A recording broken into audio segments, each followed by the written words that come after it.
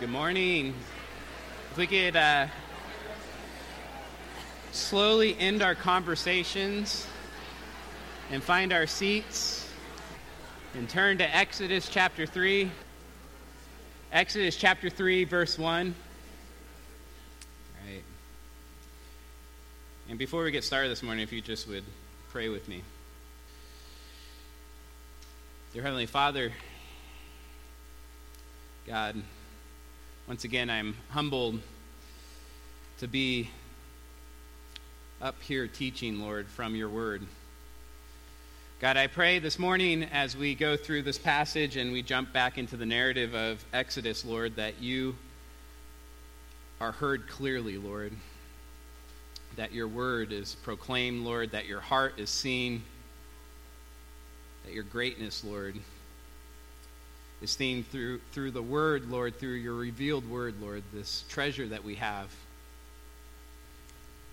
God, as we've been reflecting the last couple weeks on your name, Lord, I pray that we never forget how amazing it is that you have revealed your name to us, Lord, and not just what your name is, but what it means. Be with us this morning, Lord, as we continue to see your character through the book of Exodus, Lord. I pray that we are encouraged and in awe of your greatness and gentleness and love. As you interact with Moses, Lord, I pray that we can see your hands in our lives, Lord. Be with us this morning in your Son's name. Amen. Last week we covered a lot. We looked at the name of the Lord, Yahweh, and how that name points us to Jesus in a number of different ways. There was a lot of information last week, and I hope you left last Sunday in awe of the consistency of Scripture. The week before that, we looked at an outline of Exodus, the book as a whole. And we did that because I believe the book of Exodus as a whole is God revealing what it means that he is Yahweh. It's a revelation of the meaning of the name Yahweh. That means the last 2 weeks we have spent all of our effort at looking at this name, Yahweh, and the last two sermons were almost two topical sermons on the name of the Lord, God's name. Today, my goal is to kind of jump back into the story of Exodus. I want to cover a lot of ground this morning, and I know we got out really late last week. My goal is to get out on time this week, But we're going to cover all of chapter 3 and most of chapter 4. And my goal is just to kind of walk through passage by passage, trying to get us back into the flow of the narrative of Exodus so we know exactly what is going on in the story of Exodus. So if you would, look at Exodus chapter 3, verse 1, and just read along with me as we've covered this passage a number of times. I hope to give us context to where we're going. So verse 1 starts, "Now Moses was keeping the flock of his father-in-law Jethro, the priest of Midian." Again, Moses has been in the wilderness now for 40 years. He's 80 years old, 40 years in Egypt and 40 years in Midian. And he led his flock to the west side of the wilderness and came to Horeb, the mountain of the Lord. This is Mount Sinai, verse 2. "And the angel of the Lord appeared to him in a flame of fire out of the midst of a bush. He looked, and behold, the bush was burning, yet it was not consumed. And Moses said, 'I will turn aside to see this great sight, why the bush is not burned.' When the Lord saw that he had turned aside to see, God called to him out of the bush, 'Moses, Moses.' And he said, 'Here I am.' Then he said, 'Do not come near. Take your sandals off your feet, for the place on which you are standing is holy ground.' And he said, 'I am the Lord, or I am the God of your father, the God of Abraham, the God of Isaac, the God of Jacob.' And Moses hid his face, for he was afraid to look at God. Then the Lord said, 'I have surely seen the afflictions of my people who are in Egypt, and have heard their cry because of their taskmasters. I know their suffering.'" God knows their sufferings. God knows the suffering of his people. And he has compassion. Verse 8, "I have come down to deliver them out of the hand of the Egyptians, and to bring them up out of the land to a good and broad land, a land flowing with milk and honey. If you're familiar with Scripture in the Old Testament, you've heard this phrase, a land flowing of milk and honey, a number of times. This is the first time it appears out of 20 times, referring to the promised land, and it's called a land flowing with milk and honey. It implies a land with an abundance of food and natural resources, foods high in fat, milk, and foods high in sugar, honey. And it's not just bees' honey it's talking about here, it's talking about honey from fruits or plants. In other words, this promised land that is promised to the Israelites is a place where one can enjoy life and not merely survive. Again, as we have been seeing in the first 2 chapters of Exodus, this is another allusion, I believe, to the garden. Right, we've seen many allusions to the garden, which points us back to the book of Genesis, but it also points us forward to a future hope. A hope that one day that the people of God will commune again with God in paradise, in a promised land, a land flowing with milk and honey.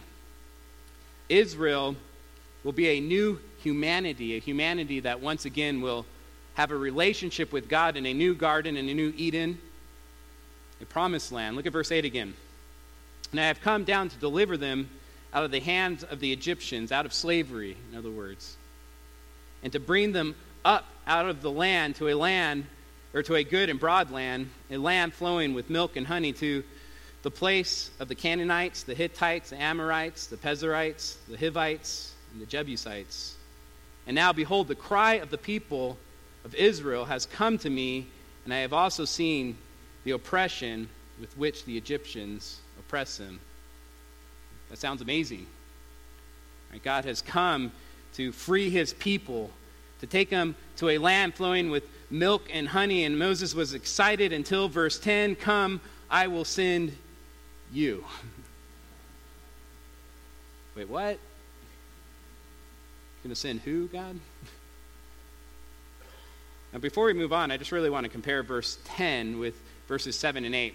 And I think this is really important. Look at verse 7 and 8 again. 7 says this, Then the Lord said, I have surely seen the afflictions of my people who are in Egypt, and have heard their cry because of their taskmasters. I know their sufferings. Verse 8, And I have come down to deliver them out of the hand of the Egyptians. Who's going to deliver Israel? God. I have come down to deliver them. How is God going to deliver Israel? Verse 10, Come, I will send you, Moses. And you think about that for a second. God is all-powerful, right? He could have delivered Israel any way he wanted to. He could have just sent an angel. You know, why send Moses? He could have sent an angel to tell Pharaoh what he wanted to be relayed instead of Moses. He could have just wiped out Egypt. In fact, in 2 Kings 19:35, he killed 185,000 Assyrians. They just woke up one day and they're all dead. There's dead bodies everywhere. He could have had Israel just disappear and reappear in the promised land. I mean, you can get creative with this. He could have had the Israelites turn into birds, fly to the promised land, and then turn back to humans. He could have done anything, but that wasn't his plan. Moses, I am going to send you.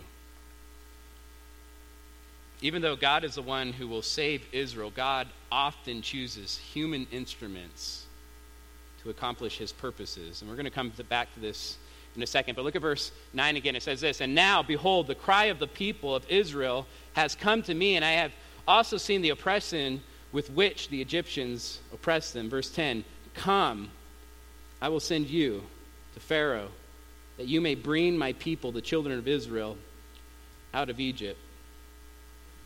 Now, Moses wasn't too excited about this. In fact, the next 28 verses, Moses questions and argues with God why God should do something different or send someone else. In the next 28 verses, we're going to see 4 main arguments, or at least 4 objections to God sending Moses to Israel and the Egyptians. The first objection, when we've gone over this, is really the question, who am I? Right? Who am I? Look at verse 11. But Moses said to God, who am I that I should go to Pharaoh and bring the children of Israel out of Egypt? And he said, this is God, but I will be with you. And this shall be the sign for you that I have sent you. When you have brought the people out of Egypt, you shall serve God on this mountain. Look at verse 11 again. But Moses said to God, who am I? Why would you send me? Who am I?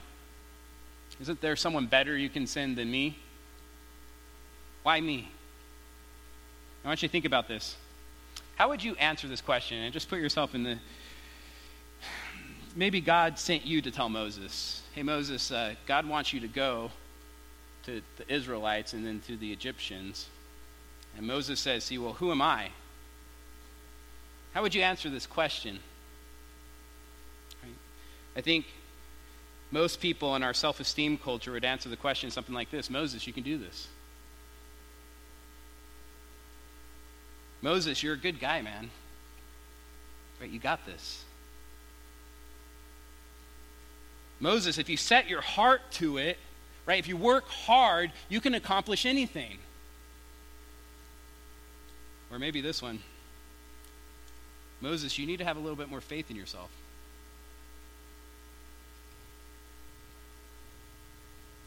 How about this?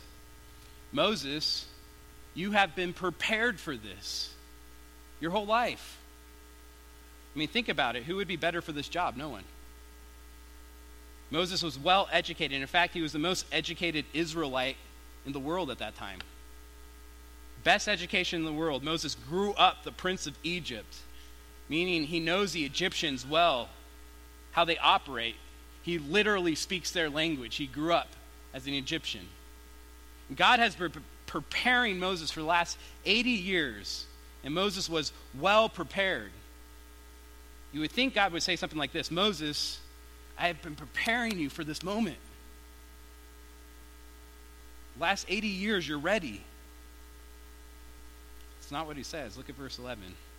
Moses said to God, who am I that I should go to Pharaoh and bring the children of Israel out of Egypt? Verse 12, God said, but I will be with you. Think of the question that Moses asked. Who am I? Who's at the focus of that question? Moses. Look how God responds or answers his question. Verse 12, he said, but I will be with you. Who's at the focus of God's response? God. And just a side note, one of the worst things you can do with someone that's stuck in self-pity, as we're going to see, Moses is kind of in this self-pity mode as we go through this passage. One of the worst things you can do with someone that's stuck in self-pity, that's saying, woe is me, is to make it all about them. Right? To point them back to themselves and say, no, you got this. The problem is that they're too focused on themselves to begin with. We need to point them to God. Listen, God has already told Moses, I'm going to deliver Israel. Look at verse 8. I have come down to deliver them out of the hands of the Egyptians. And I'm going to do it by sending you. Moses' response is, who am I? God's response is, Moses, this is not about you. I will be with you. You know, as I was going through this passage, it really reminded me of the Great Commission. Just think about that for a second. In fact, in Matthew 28:16, you don't need to turn there, but it'll be on the screen. We're going to be right back in Exodus. Matthew 28:16 says this: for the 11 disciples went to Galilee, to the mountain to which Jesus had directed them. And when they saw him, they worshipped him, but some doubted. And Jesus came and said to them, all authority in heaven and earth has been given to me. Right? That's awesome.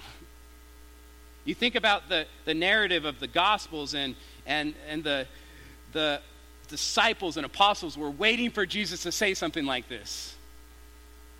That is awesome. Verse 19, go. Wait, what? Go, therefore, and make disciples of all nations. Are you going to send us? I mean, think of this call. Go. Make disciples of all nations. Men throughout the world, in other words, are enslaved to sin. Men in slavery throughout the world under the power of an evil kingdom, the kingdom of darkness, slaves that need to be freed. The apostles were given a task. Go. Go, therefore, and make disciples. Just think of the fear the disciples must have had when they heard those words. You want us to leave our homes and go to these pagan nations and make disciples? Or how about this? Jesus, you were making disciples and they crucified you. You want us to do the same thing? Jesus says, again, verse 19, go therefore and make disciples of all nations, baptizing in the name of the Father and the Son and the Holy Spirit, teaching them to observe all that I have commanded you. And behold, you guys are ready for this. It's not what it says, right? You're prepared. Just try hard. Set your heart to it. Guys, have a little bit more faith in yourselves. That phrase, just having faith in yourself. You know who in Scripture had a lot of faith in themselves? The Pharisees. That's not what Jesus says. Look what he says. He says, and behold, I am with you always to the end of the age. Listen, you've heard me say a number of times from this pulpit that preparation for ministry is extremely important.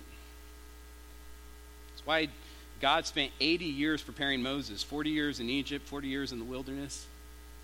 That's why Jesus spent 3 years with the disciples, training them, getting them ready, and then 40 days of intense teaching on the kingdom. And then even then he says, don't go until the Spirit comes.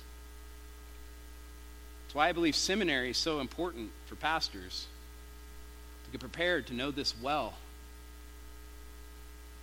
That's why preparing our cross-cultural workers or missionaries is important before we send them.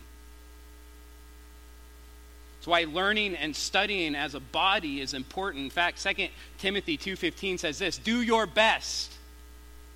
That's hard work. Do your best to present yourself to God as one approved, a worker who has no need to be ashamed, rightly handling the word of truth. You know what that means? There's a wrong way of handling this, and we need to work hard at handling this well. But listen, if God's not with us, we're going to fail. Ultimately, it's not about your ability, your gifting. It's not about your education or knowledge. It's about God and our trust in Him, our faith in Him, to obey His calling, to use what God has given us to glorify Him. It's about Him. It's not about our trust in who we are. It's about our trust in who He is. Moses, I'm going to deliver Israel, and I'm going to do it by sending you. Just trust me, Moses. Go. Look again at Exodus 3, verse 12. And he said, I'll be with you, and this shall be a sign for you that I have sent you. When you have brought the people out of Egypt, you shall serve God on this mountain. Now think about that sign. This wasn't a sign that would build faith. This actually was a sign that required faith. It wasn't a sign that built faith like a miraculous sign or a supernatural sign. It's a sign that required faith. Look what it says. When you have brought the people out of Egypt, you shall serve God on this mountain. Moses, trust me. Have faith in me. Which leads to Moses' second objection or second question, who are you? His first question is, who am I? I believe the second question that he really asked God is, who are you? Look at verse 13. Then Moses said to God, if I come to the people of Israel and say to them, the God of your fathers has sent me to you, and they ask me, what is his name? What shall I say to them? I believe what Moses is really saying is, Who are you, God? What does it mean that you are Yahweh? What does your name mean? And one of the reasons I believe this is Yahweh is used 165 times in Genesis. It's been revealed. Right? The name itself has been revealed to those fathers of Israel. What Moses is asking, I believe, is what does it mean that you are Yahweh? What is your character? Can we trust you? Verse 14, God said to Moses, I am who I am. And he said, say this to the people of Israel, I am has sent me to you. God also said to Moses, say this to the people of Israel, the Lord, Yahweh, capital L-O-R-D, Yahweh, the God of your fathers, the God of Abraham, the God of Isaac, the God of Jacob, has sent me to you.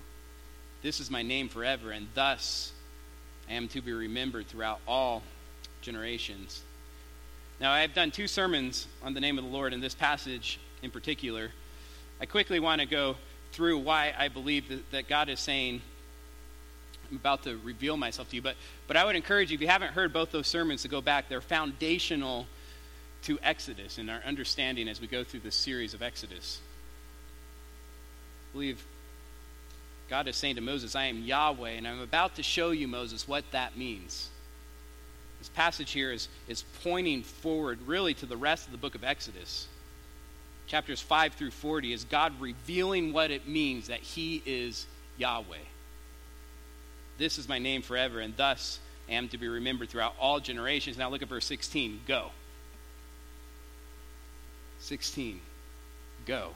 Moses, I'm not asking you, I'm telling you, go. It's an imperative in Hebrew. Moses, go and gather the elders of Israel together and say to them, the Lord, the God of your fathers, the God of Abraham and of Isaac, of Jacob, has appeared to me, saying, I have observed you and what has been done to you in Egypt. And I promise that I will bring you up out of the afflictions of Egypt to a land of the Canaanites, the Hittites, the Amorites, the Pezerites, and the Hivites, and the Jebusites, a land flowing with milk and honey. I just want you to hear what God says in verse 17. I promise that I will bring you up out of the afflictions of Egypt. Right? God could have just stopped there. In fact, God could have stopped after the first word in verse 16, go. Right? Moses, go. You don't need more than that. But he is gracious, and he says, I promise that I will bring you up out of the afflictions of Egypt. He could have stopped there. He could have just said, go, I promise you, it's all going to work out. Now listen to me, go. But I want you to see God's gracious character towards Moses. He tells him exactly what is going to happen. Look at verse 18.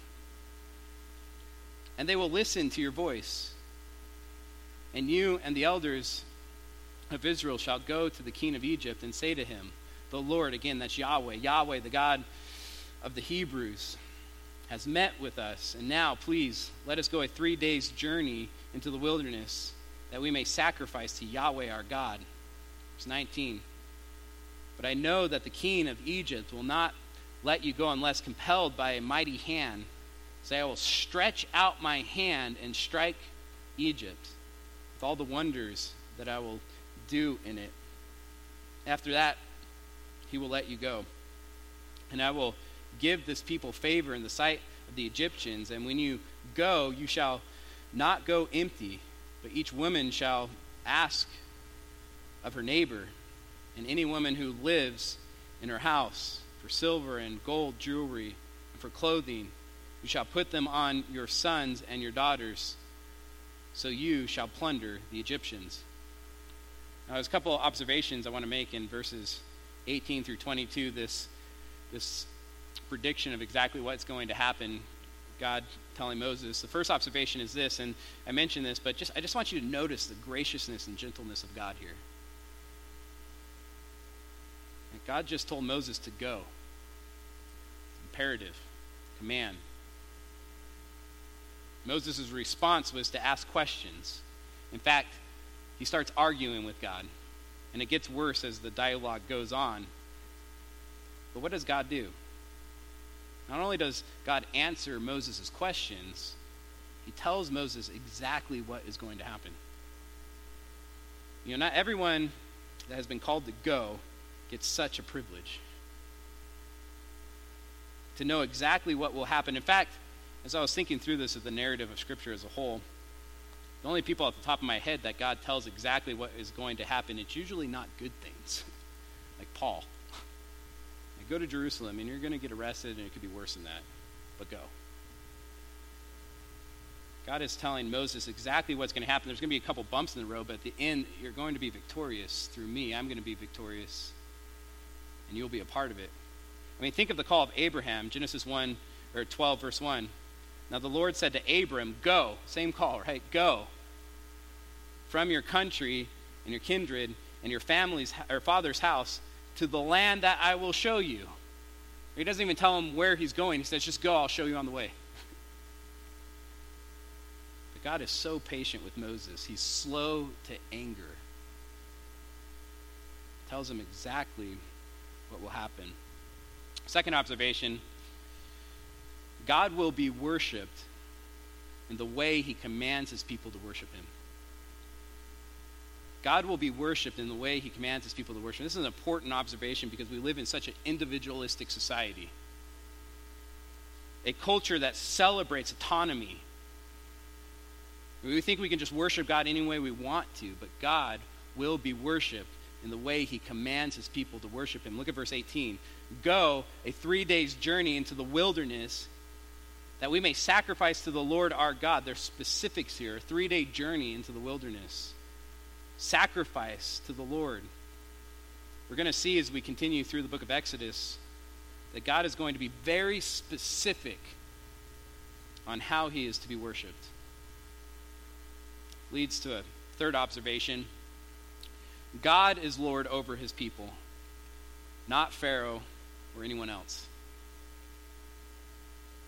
It's sometimes argued, as I've been studying this passage, that God is being a little less than honest here. When you think about it and you read through it. And in verse 8, God makes it very clear, I have come down to deliver them out of the hand of the Egyptians. That's the Israelites. I'm going to deliver them out of slavery and send them to the promised land. That's God's intention, to take Israel out of Egypt. Then why is he going to ask Pharaoh for just 3 days to worship God? It sounds like it's a temporary thing. What if Pharaoh actually let them go? Would they come back? It's a bunch of questions, and there's some good answers to these questions, but I just think these questions are missing the point. The point is, God is Lord over his people, not Pharaoh. God is saying, I want my people to worship me in a particular way. They are my people, not yours. I am God, not you. And really, that's the point. Who is truly Lord of Israel? And that question is going to be answered as we go through the book of Exodus. And fourth observation is this. Israel is not going to leave Egypt empty-handed. Look at verse 21.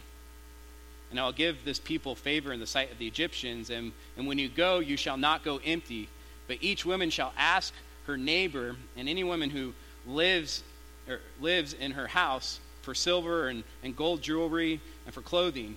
You shall put them on your sons and your daughters, so you shall plunder the Egyptians. And that's pretty amazing if you think about it. When Israel leaves, the people of Egypt are just going to give them silver, gold, jewelry, and fine clothing. They're just going to give them their wealth. The Israelites will plunder the Egyptians just by asking.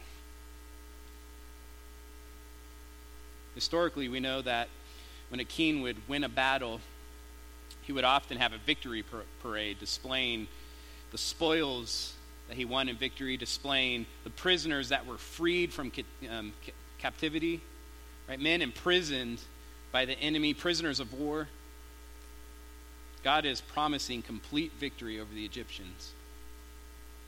And all Moses has to do is go. Go, trust me. God will deliver Israel. Moses, just go. Which leads to a third objection. Look at chapter 4, verse 1.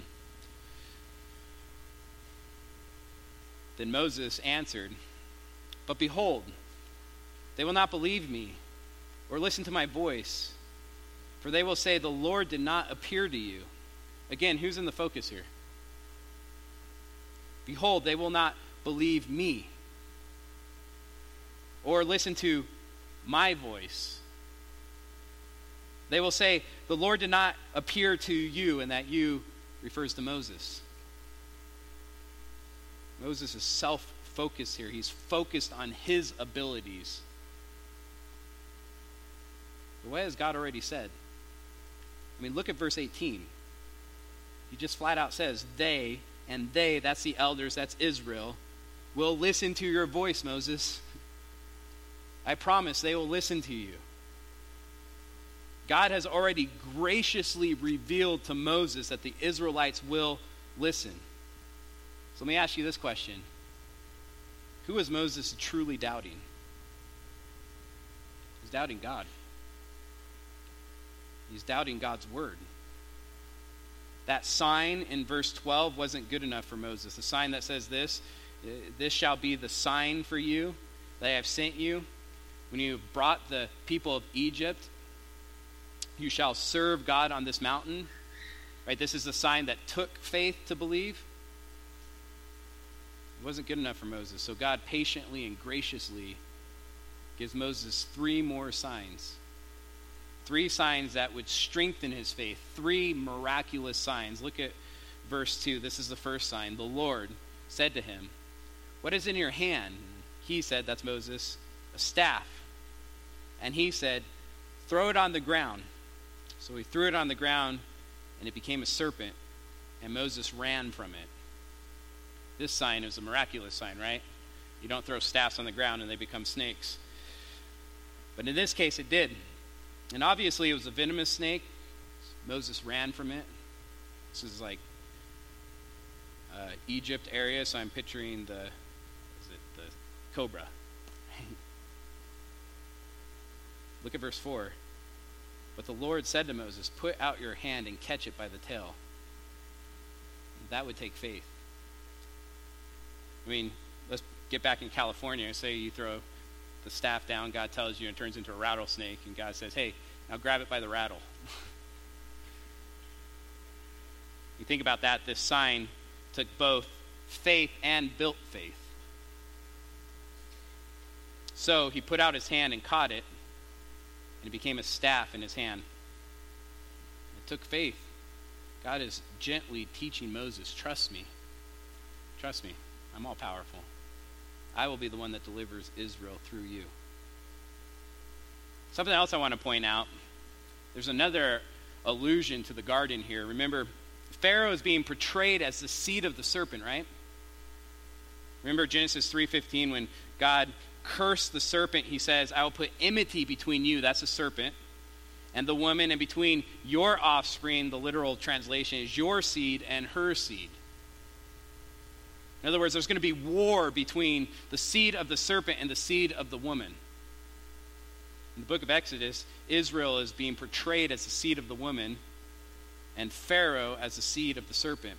In fact, the pharaohs in the Egyptian culture were represented by a serpent. I don't know if you knew this.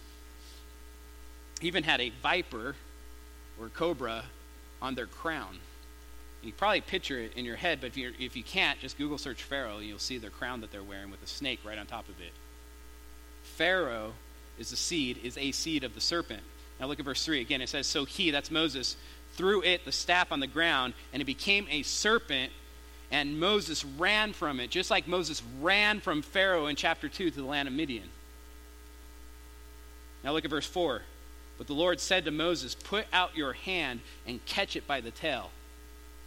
Put out your hand. This is one of those times I don't love the ESV's translation. A better translation of verse 4 would be this, but the Lord said to Moses, stretch out your hand. Stretch out your hand and catch it by the tail. The reason that would be a better translation here is because that Hebrew word is the same exact Hebrew word that's used in verse 20. So I, that's God, will stretch out my hand and strike Egypt. This first sign was showing Moses that Pharaoh, the seed of the serpent, and the Egyptians were completely under the control of God's hand. Verse 4. But the Lord said to Moses, stretch out your hand and catch it by the tail. So he put out his hand and caught it, and it became a staff in his hand. Verse 5, that they might believe that the Lord, the God of their fathers, the God of Abraham, the God of Isaac, and the God of Jacob has appeared to you. That was the first sign. The second sign starts in verse 6. Look at verse 6. Again, the Lord said to him, put your hand inside your cloak. He put his hand inside his cloak, and when he took it out, behold, his hand was leprous like snow. And God said, put your hand back inside your cloak. So he put his hand back inside his cloak, and when he took it out, behold, it was restored like the rest of his flesh. The third sign is found in verse 8. If they will not believe you, God said, or listen to the first sign, they may believe the latter sign. If they will not believe even these two signs, or listen to your voice, you shall take some of the water from the Nile and pour it on the dry ground, and the water that you shall take from the Nile will become blood on the dry ground. Now this last sign points, of course, to the first plague, and the first miraculous sign against Egypt, as we will see. We'll talk a lot more about that later. But I just want to point out that all three of these signs, like most biblical miracles, had the purpose of confirming God's word. God will redeem Israel. God's word is trustworthy. Here's 3 signs to prove it, Moses. This brings us to Moses' fourth objection. We look at verse 10. But Moses said to the Lord, O my Lord, I am not eloquent either in the past or since you have spoken to your servant, but I am slow of speech and of tongue. Again, I hope you're seeing a pattern here. Right, who's at the focus here? O my Lord, I am not eloquent. I am slow of speech and tongue. Moses, again, is self-focused. He's focused on his abilities. I am not eloquent. I am slow of speech and tongue. Now, it's not clear exactly why Moses says this. Most people believe, and I think correctly, that he had some kind of speech impediment. Because of this speech impediment that he's focused on, he says, you can't use me, God, as a messenger, because I'm slow of speech and of tongue. Listen to what God says in verse 11. And just as a side note, this is one of the most remarkable verses, I believe, in all of Scripture. Verse 11. Then the Lord said to him, who has made man's mouth? Who makes him mute, deaf, or seeing, or blind? Is it not I, the Lord? Now, I know this verse brings up a lot of questions, and I'm tempted to dive into like the problem of evil. But there's 2 things I want to point out. The first one is this. God doesn't make any excuses or qualifications. He doesn't say it's because of the sin of Adam or because of man's free will. He just says, who has made man's mouth? Who makes him mute or deaf or seen or blind? Is it not I, the Lord? There's no explanation, no qualification. He is God. He is sovereign over both our abilities and our disabilities. That's the first observation. But the second one is this. This is meant to comfort us. And this is meant to comfort Moses. God is saying, Moses, I am sovereign over your mouth. Moses, I made you exactly the way I wanted you to be. I'm in control. Trust me.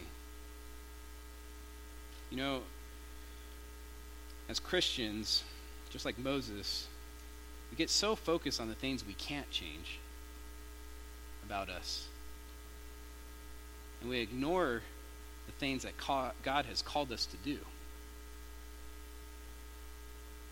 we should trust in God's sovereignty on the things we can't change about us and listen to God and do what he's called us to do. You know, someone that struggles in speaking, and you guys have heard me stumble over words, and if you haven't, you will, I promise. I love this passage.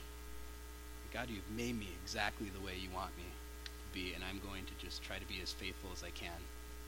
And don't get me wrong, in my sinfulness, I start focusing on my things I lack. God is calling Moses just to be faithful and trust him. Verse 12. Now therefore go, and I will be with your mouth and teach you what you shall speak. It's the same answer he gives to all of Moses' objections, right? Moses, I will be with you. Right? Look at what he says. I will be with your mouth. Right? I'm the one that made your mouth. Trust me, I'll be with you. I will tell you what to say. I will teach you what you shall speak. Which leads to a final plea by Moses. He's out of excuses, so this is just a plea, verse 13. But he said, "Oh, my Lord, please send someone else." Then the anger of the Lord was kindled against Moses. I want to remind you of the name of the Lord. Again, I think Exodus points us, especially chapter 3, points us forward to all of Exodus, God revealing his name, but especially two verses. Exodus 34, verse 7 and 8, and Exodus 34, 7 says this, Yahweh, Yahweh, this is my name, and this is what it means. A God, merciful and gracious, slow to anger.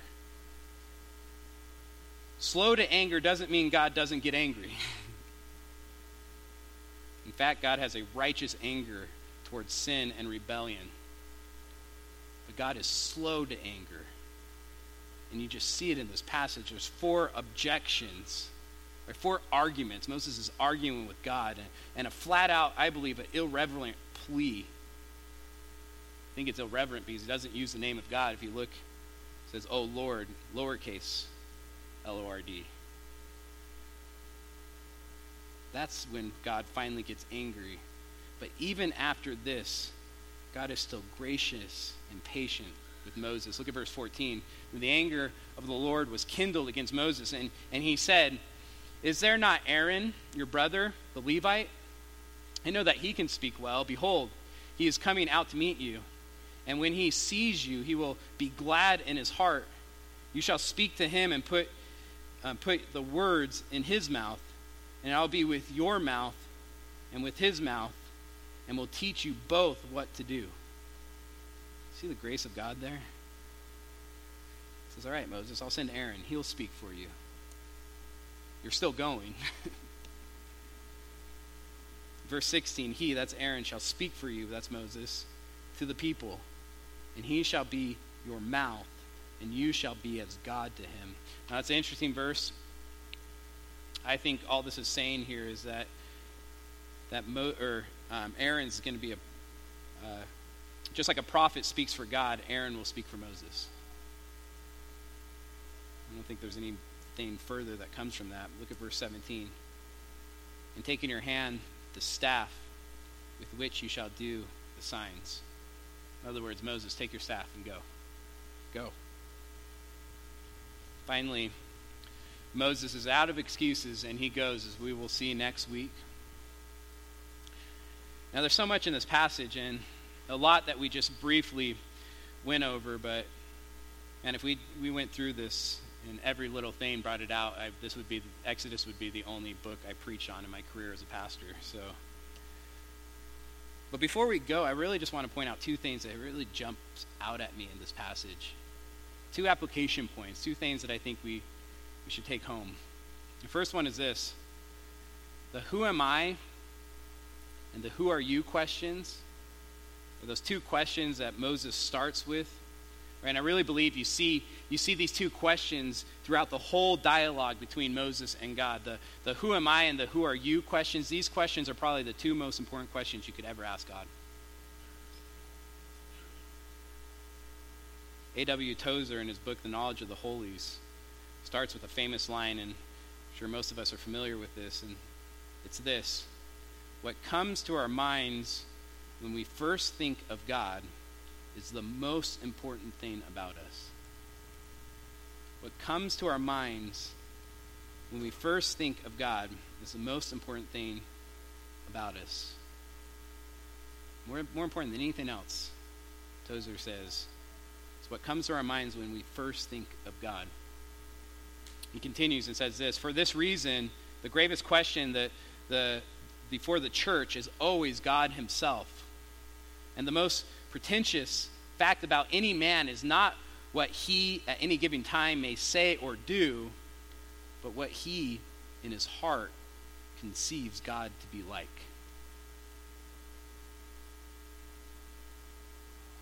Whatever you in your heart conceive God to be like is going to affect what you say or do. In fact, in a lot of ways, it's going to determine what you say and do. That who are you question is an important question. That's theology, by the way. Theology, theos is God. Ology is the study of God. That's why studying God's word is so important, and learning what God has revealed about himself to us. In John Calvin's Institutes of the Christian Religion, his first line is this: nearly all the wisdom we possess, that is to say, true and sound wisdom, consists of two parts: the knowledge of God and ourselves. Therefore, the who am I question and the who are you God question are the two most important questions you could ever ask God.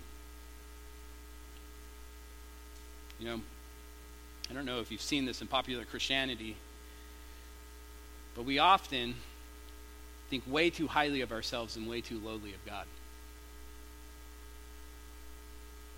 We sometimes call this man-centered theology, which is oxymoron, by the way. Theology is the study of God. How can it be man-centered? You know, when we think too highly of ourselves, we start interpreting Scripture wrongly. You know, I see this everywhere in Christianity today. The Bible becomes more about me and what I need to do in my circumstances rather than God and what he has done. Think of Moses. He was only focused on his abilities or lack of. He wasn't focused on the promises of God and the ability of God to fulfill those promises. You know, I don't think Moses' problem was that he had too high a view of self. I just don't think he had a high enough view of God. Therefore, he was forced to look at himself. Listen, a high view of God leads to radical faith. And radical faith leads to radical obedience because we trust God. We trust God. So it leads actually to our second application point. They're related. And I know I've already said this, but I hope you see it, and it's just throughout this whole entire passage. Right? The patience and grace of God. I don't know of any passage that I've studied in Scripture that displays the fatherly nature of God better than this one. Moses is acting like a 3-year-old. In fact, I've had this conversation with my 3-year-old. Hey, I need you to go do this. Well, I can't. Hey, I'll be right with you. I'm right there with you. No, I can't. Well, why not? Just trust me. God is commanding Moses to go, and he's saying, I'll be there with you, Moses.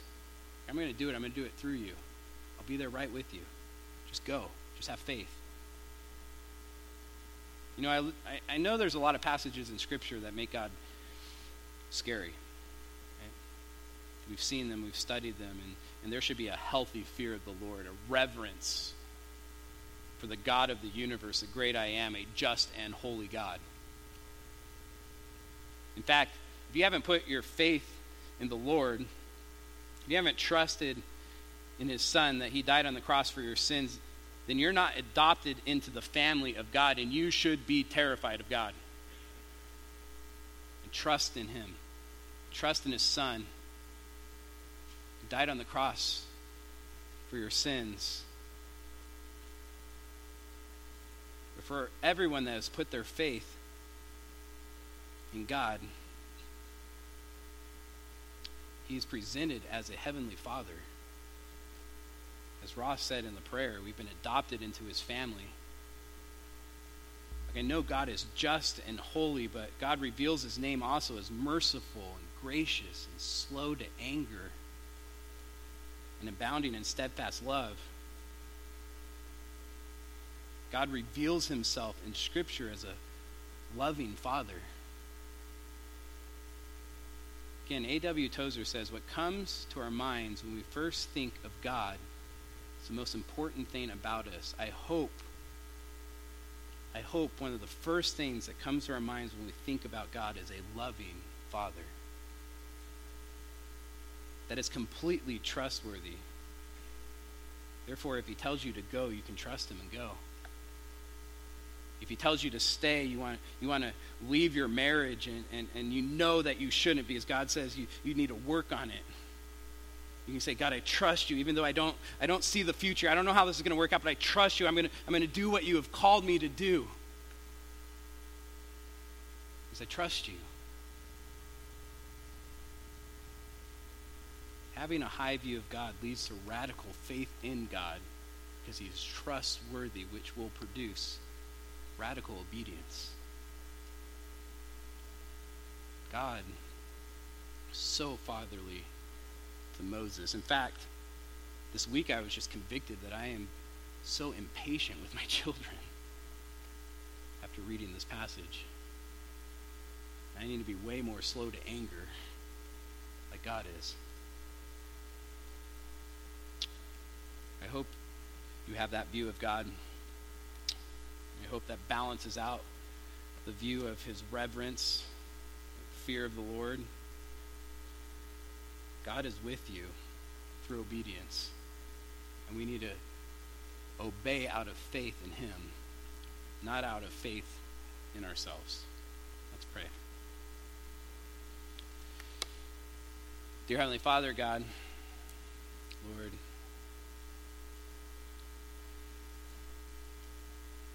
God, you are so gracious to us. Lord, God, I just pray again for anyone that does not know you, Lord, that they run to you, knowing that your Son is their only hope, that they trust in him, Lord, knowing that you are offering grace to them to be adopted into your family, Lord. For everyone else, Lord, for those that have put their trust in your Son, Lord, that know they are a part of your family, Lord, I pray that this passage reminds us of your goodness, that we can trust you, Lord, with anything that's going on in our life, any circumstance, Lord, that we can obey, not out of legalism or out of faith in ourselves, but obedience through faith in you. That whatever you ask us to do, Lord, it is for your glory and our good. And help us to have that faith in your Son's name. Amen.